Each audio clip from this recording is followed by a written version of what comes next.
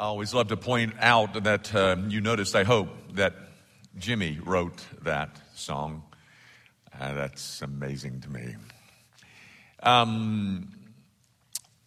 One other thing before we turn to our text. As some of you know, I just returned from a week in India, and if you'd like to hear just a snippet about that, come be with us Wednesday night. The entire night's not going to be devoted to India. We're not going to show slides. We need to get on with the study of the book of Galatians. But, a few minutes, I want to tell you about what went on and some of the things that I think that you might find of some interest. So come be with us Wednesday night as we chat over just a little bit about what's happening in India. Now, grab your Bibles, if you will, and open them to John 14. And let me read you my text. I said to you a couple, 3 weeks ago that we're going to move on, and here we go. We're just plowing right through John 14. I want to begin reading at verse 18. You follow as I read. I will not leave you orphans. I will come to you. A little while longer and the world will see me no more, but you will see me. Because I live, you will live also.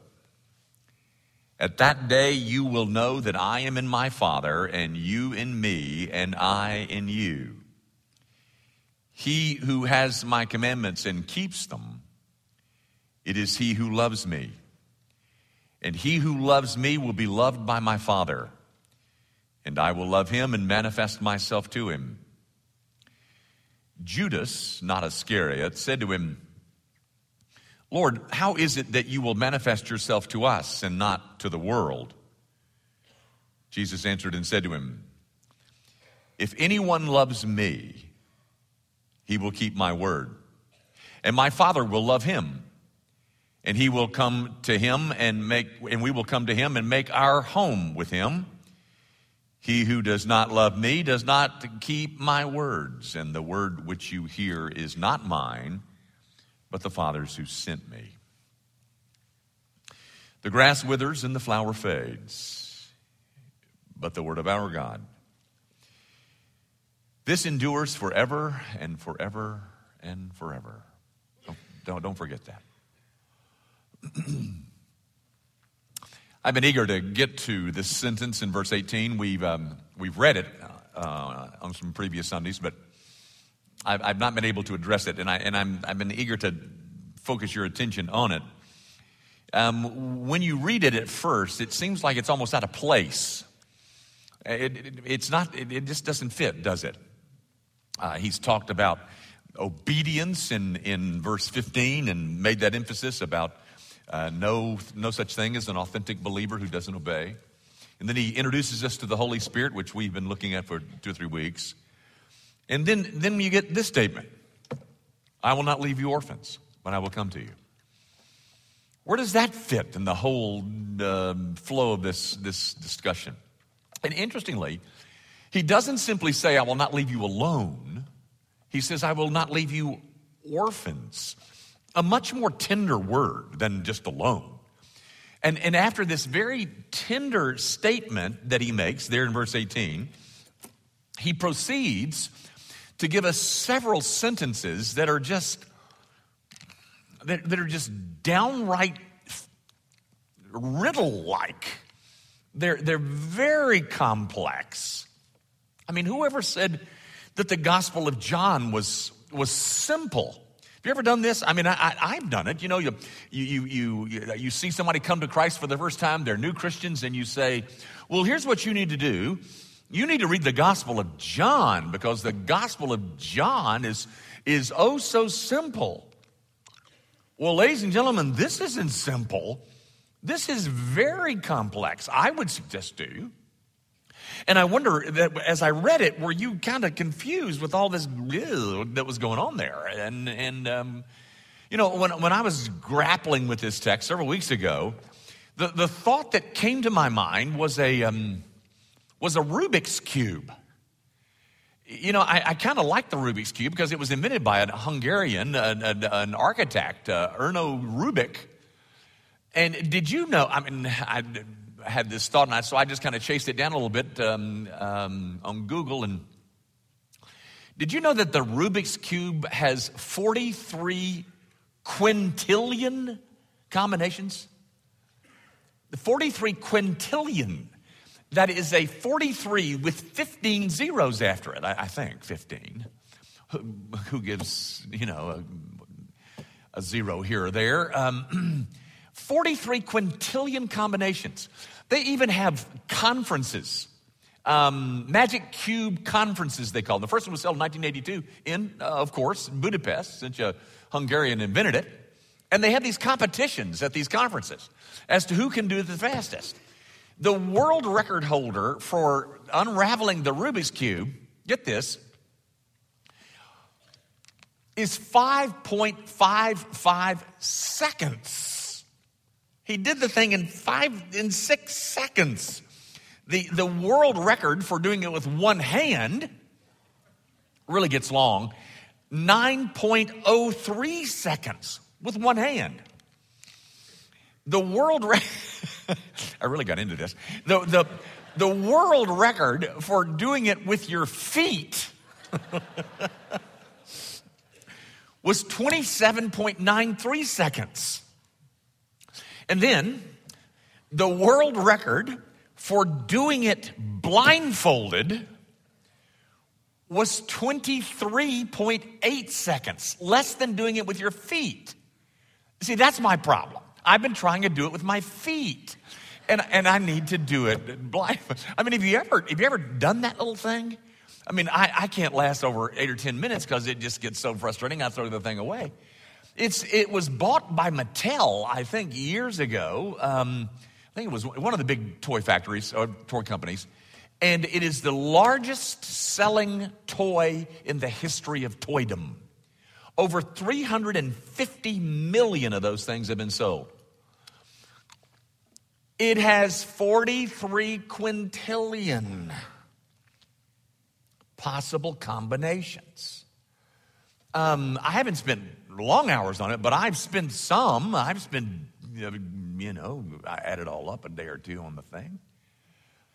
I say all of that, ladies and gentlemen, to say this: our text does not contain 43 quintillion possibilities. But I've spent a few days on it too.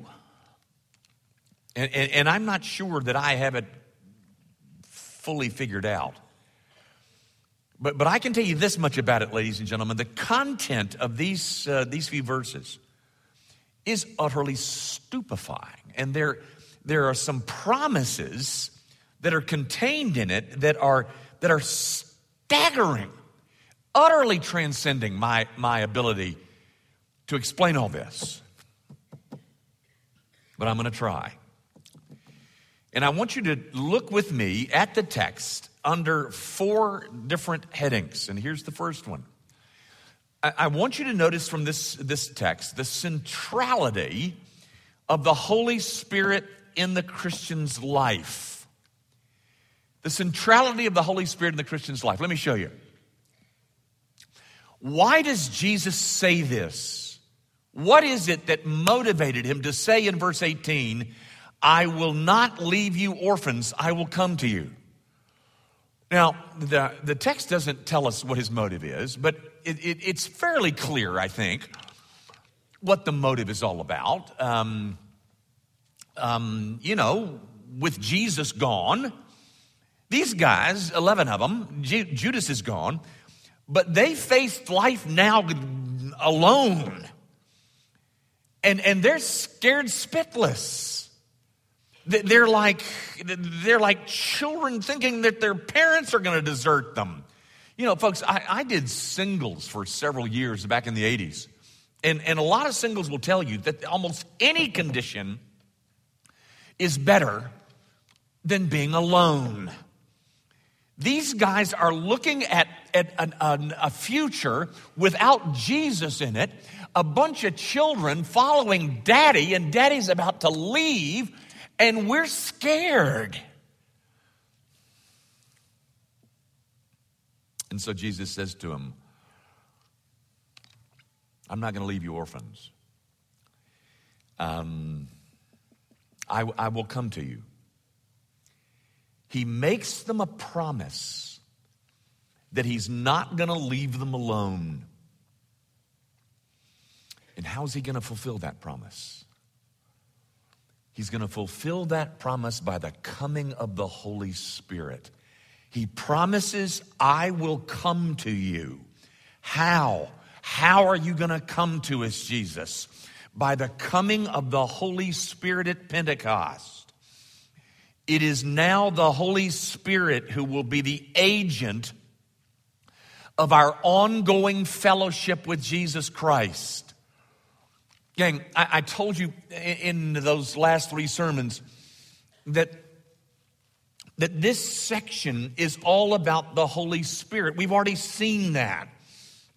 It is the Holy Spirit who's going to be the successor to Christ to maintain this fellowship that we have with him. And not only that, when he arrives, he's going to teach us some pretty significant stuff. For instance, verse 20. And that day you will know that I am in my Father, and you in me, and I in you. One of the first things that the Holy Spirit is going to explain to us, one of the first things that he's going to tell us is about the union, first of all, of the Son and the Father. It's by the Holy Spirit that the Father and the Son are going to take up residence within the believer. Look at verse 23. And we will come to him and make our home with him. Who's that we? Well, that's the Father and the Son, and they're going to take up residence within the believer via the ministry of the Holy Spirit. Part of the way, guys, that Christ prepares us to manage life, to manage a very complex life in his absence, is by making sure that you and I understand of the centrality of the Holy Spirit's ministry to the believer. He is Christ's successor, and he is the Father and the Son's provision to help us address all of our fears. Have you ever said to your husband or your wife, or your secretary for that matter, have you ever said, well, honey, you thought of everything. Well, so did they. So did the Father and the Son think of everything. Listen, I'm not going to leave you alone. I'm going to send my Spirit to you. I will come to you, and I will come to you in the person and the work of the Holy Spirit. That's the first thing that I think is taught in this text. Here's the second thing. I want you to notice in it that there is a distinction being made between a Christian and a non-Christian. It's in verse 19. He says, a little while longer, and the world will see me no more. But you will see me, because I live, you will also live. Gang, there is a very noticeable line of demarcation between God's people and those who are not. He says, in a little while, in a matter of hours now, this is the night before the cross, in just a little while, the world is not going to see me anymore. But you will see me. That's what he says. And there you have, ladies and gentlemen, the line of demarcation between a Christian and a non-Christian. His people see him. And they see him in numerous ways. They see him as he steers them through knotty circumstances in their lives. They see him as he changes us. They see him as he gives to us. They see him as he rebukes us. You know, guys, every Sunday morning before I get in here, I meet with Bob Wood and we pray together from about 9 to 9:20. Actually, we chat a bit and then we pray. But this morning, Bob Wood was praying and he said, Lord, I want to thank you for your sovereign control over every detail of my life. Do you know what that is, ladies and gentlemen? That's a set of eyes that see him. The world doesn't see him. We see him. It's a sight that has been made possible by the indwelling of the Holy Spirit. It started in regeneration, and since that day, we have continued to see him more and more, aided, even authored, mediated by God the Holy Spirit. You know, I'm not saying all of us, but many of us remember the day when we saw with only physical eyes, like the world sees. And then there came a moment when we were enabled to see. We saw Jesus Christ as the only solution that existed for our sin. We saw him as the only Savior. We saw him as the only substitute for sin. We saw him as the only hope that we had of our forgiveness. Guys, no one ever truly sees that until their eyes have been opened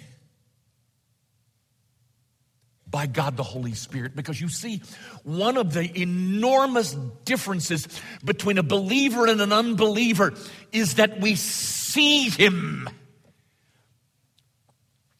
And the only way that we see him is because God the Holy Spirit has given us, through the rebirth, has given us eyes to see. Tell me, my friend,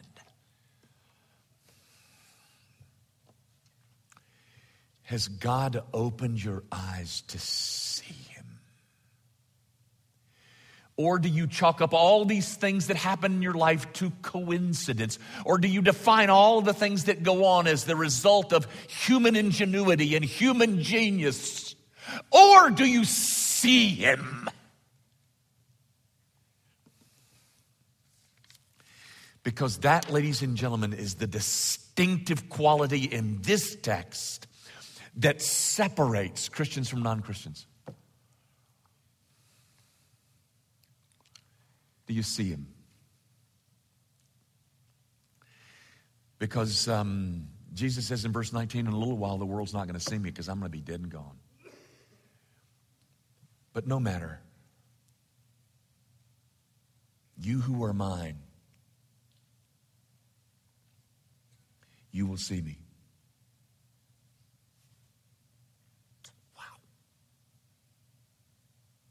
Do you see him? Can your soul answer yes? Yes, I see him. Maybe not as much as I want, but I see him. I see him alive and at work in my life. Here's the third thing that I want you to see in this text, and here's the thing that I would love to be able to communicate well. It starts in verse 19, the last part of 19, the B portion of verse 19, into verse 20. Look at it, middle of verse 19. Because I live, you will live also. At that day you will know that I am in my Father, and you in me, and I in you. The text says, because I live, you will live also. Our eternal fortunes, mine and Jesus's, stand or fall together. Because I live, you will live also. We stand or fall together, ladies and gentlemen. He is not saying because I exist, you exist. That would be nonsensical. He lives eternally, and so do I. Because, you see, I am in union with him. That's what he says in verse 20. You will know that I'm in my Father, and you in me, and I in you. That is union, ladies and gentlemen. Jesus Christ is the source of eternal life for his people now and everlastingly.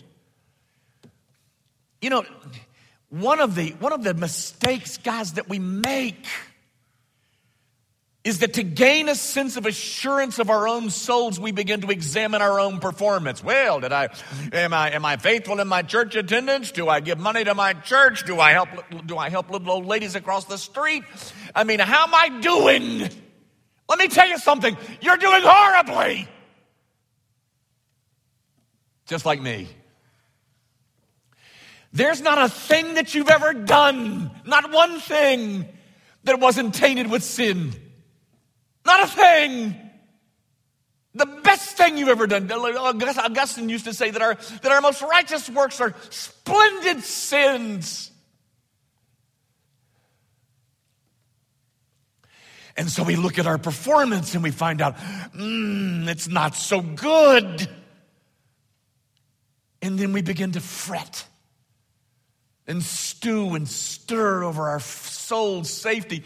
Ladies and gentlemen, my soul's safety is not the result of my performance. My performance stinks.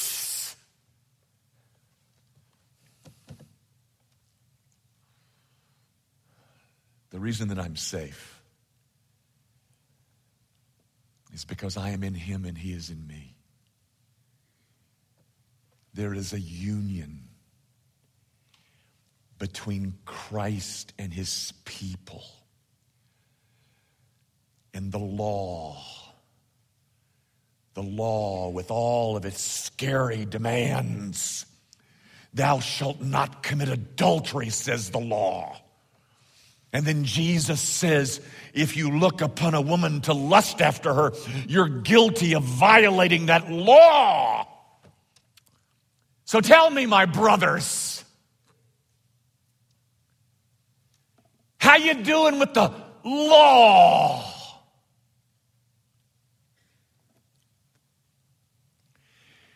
The law with all of its condemnations will never be able to kill me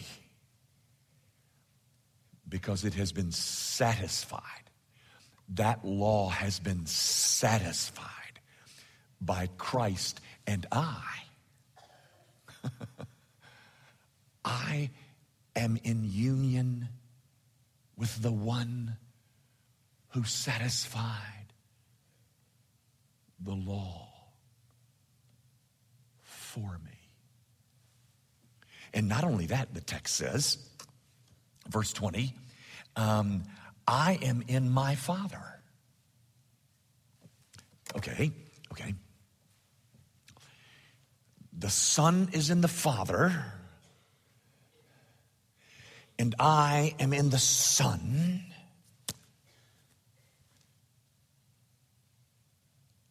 That's what I call eternal safety.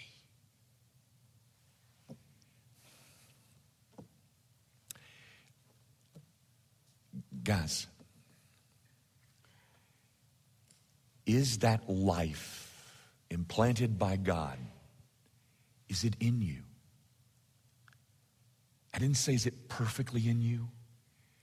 I didn't say, are you living the wonderfully saint-like, pious life? I didn't say that. Do you sense something in you that is alive and is there only because God brought it to life? Can your soul answer in reply? As weak as it is, it's in there.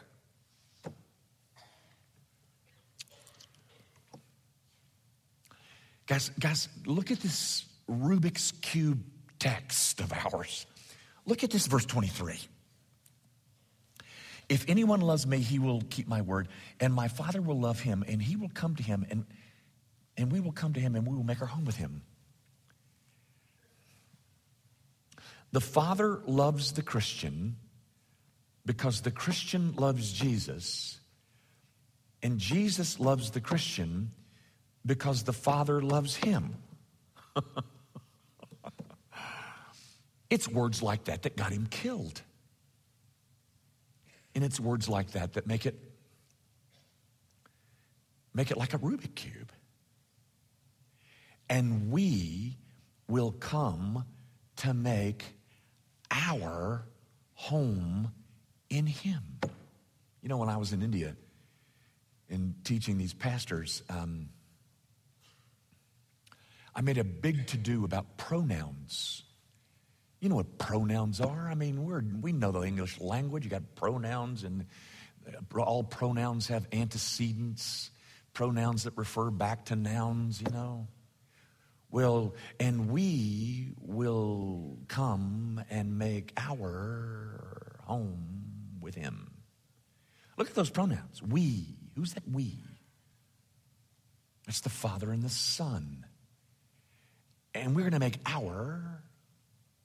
Who does that refer to? The Father and the Son. In him. We're going to make our home in him. These are stupefying claims, ladies and gentlemen. The Father and the Son make their residence in the soul of the believer, in the person and the work of the Holy Spirit. Did you get all that? Because that, ladies and gentlemen, is what makes for the Christian's everlasting safety. One more point, and then I'll quit. Here's the fourth heading that I want you to see contained in this text. It is the necessity of obedient love.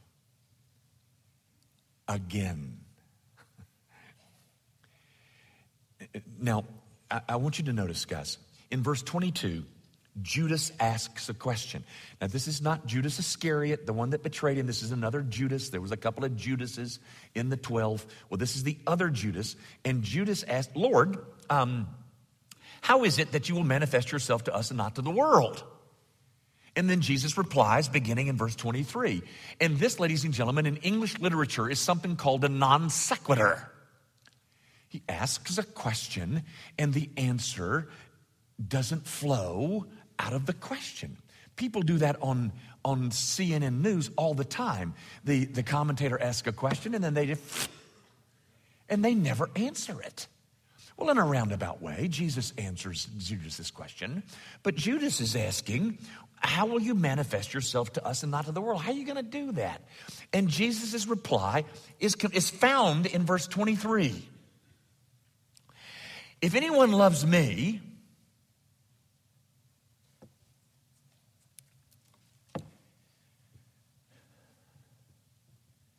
he will keep my word. My wife got on to me a couple of weeks ago. She does that often. But she says, you know, like Brian Williams got fired because he misrepresented the truth, you know. And I said on occasion, I said that I had been in school for 29 years. That was a piece of hyperbole. It's 24 years. We measured them all up while we were in Rome, just so that I could tell you that I wasn't pulling a Brian Williams. Okay, so I have been in school for 29 years. I've been in school for 24 years. And let me ask, does it make a difference? It does to my wife. She thinks you're going to find out that I've only been in school for 24 years and you're going to fire me because I misrepresented the truth up here. And anyway, only 24 years. Okay, everybody got that? Here's my point. None of those 24 years are needed to understand those words. If anyone loves me, he will keep my word. Gang, all of this process, these grand truths that are being discussed here, they all become clearer to the person who keeps his word. Those who see him, for instance, are the ones who are obedient to him. We are a people whose eyes have been opened sovereignly by God the Holy Spirit. We see Jesus in a way that we never saw him before. And once we see that our sin is satisfied by Christ's work, then we come to this Savior of ours and we say, Jesus, what is it that you would have me to do now? Now that I belong to you, what is it that you want from me? Not, hey, I want to belong to you, so tell me what I can do to get to belong to you. No. Now that I belong to you,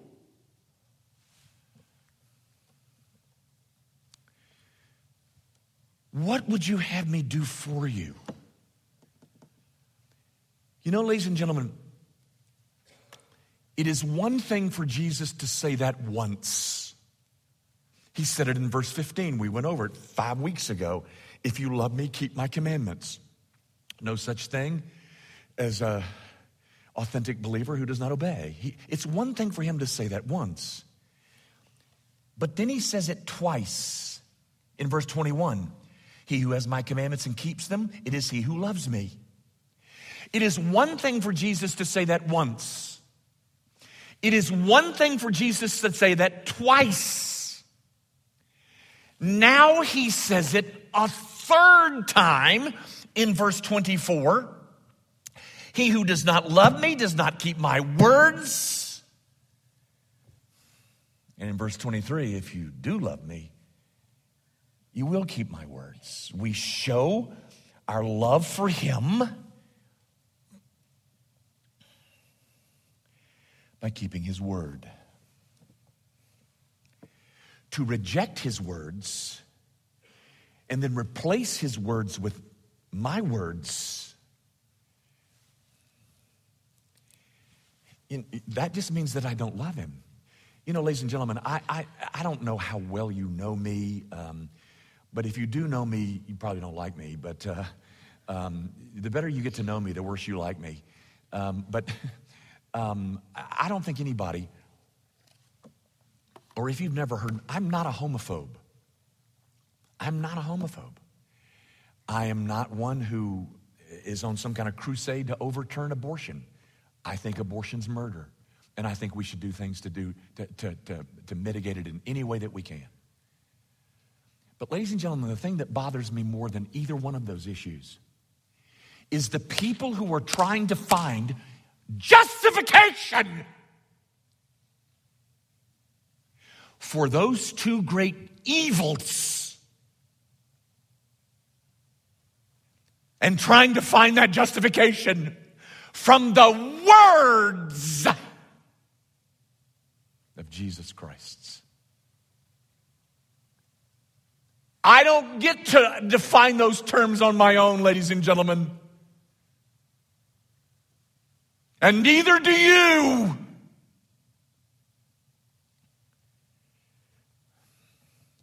I come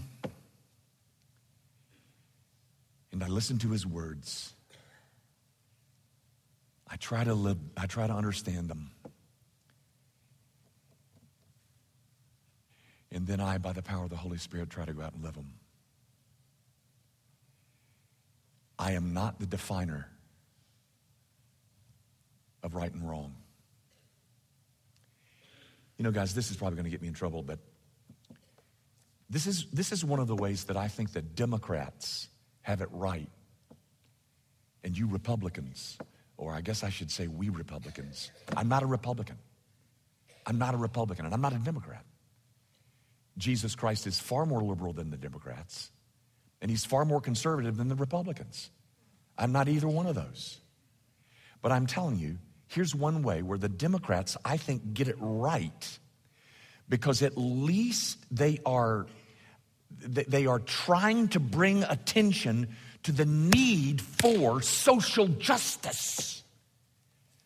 And we Republicans, you know what? Where our big cry is, we want economic advancement. And everybody in this room knows what we mean when we say economic advancement. We want more money. And to hell with the poor.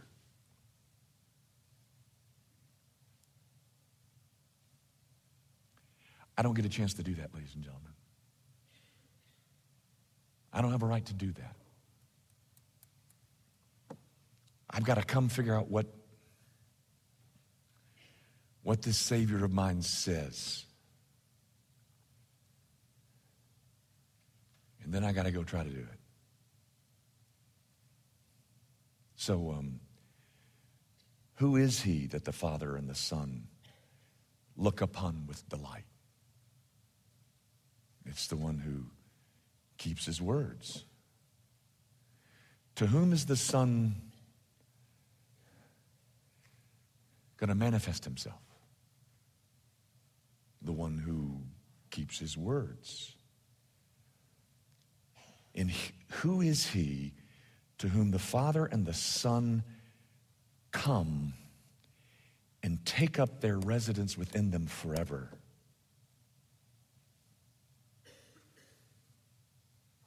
It's the one who keeps his words. Ladies and gentlemen, do you see from all that the very close, intimate connection between holy living and the smile of God's face?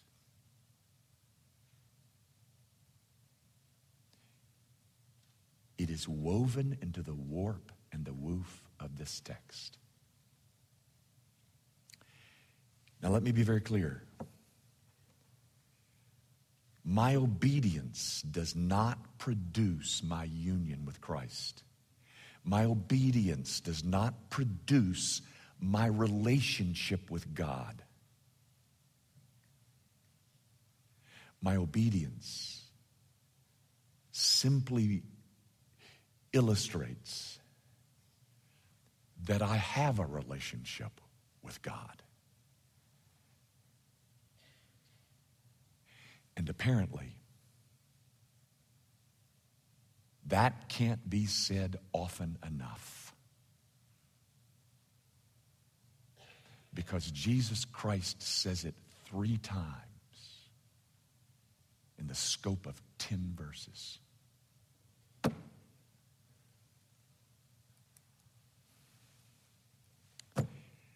I don't have a Rubik's Cube.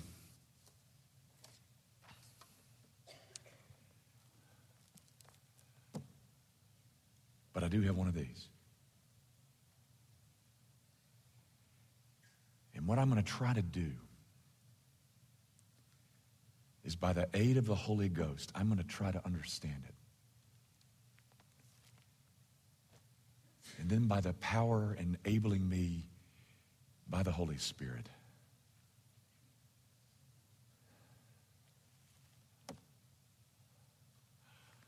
I'm going to try to live it.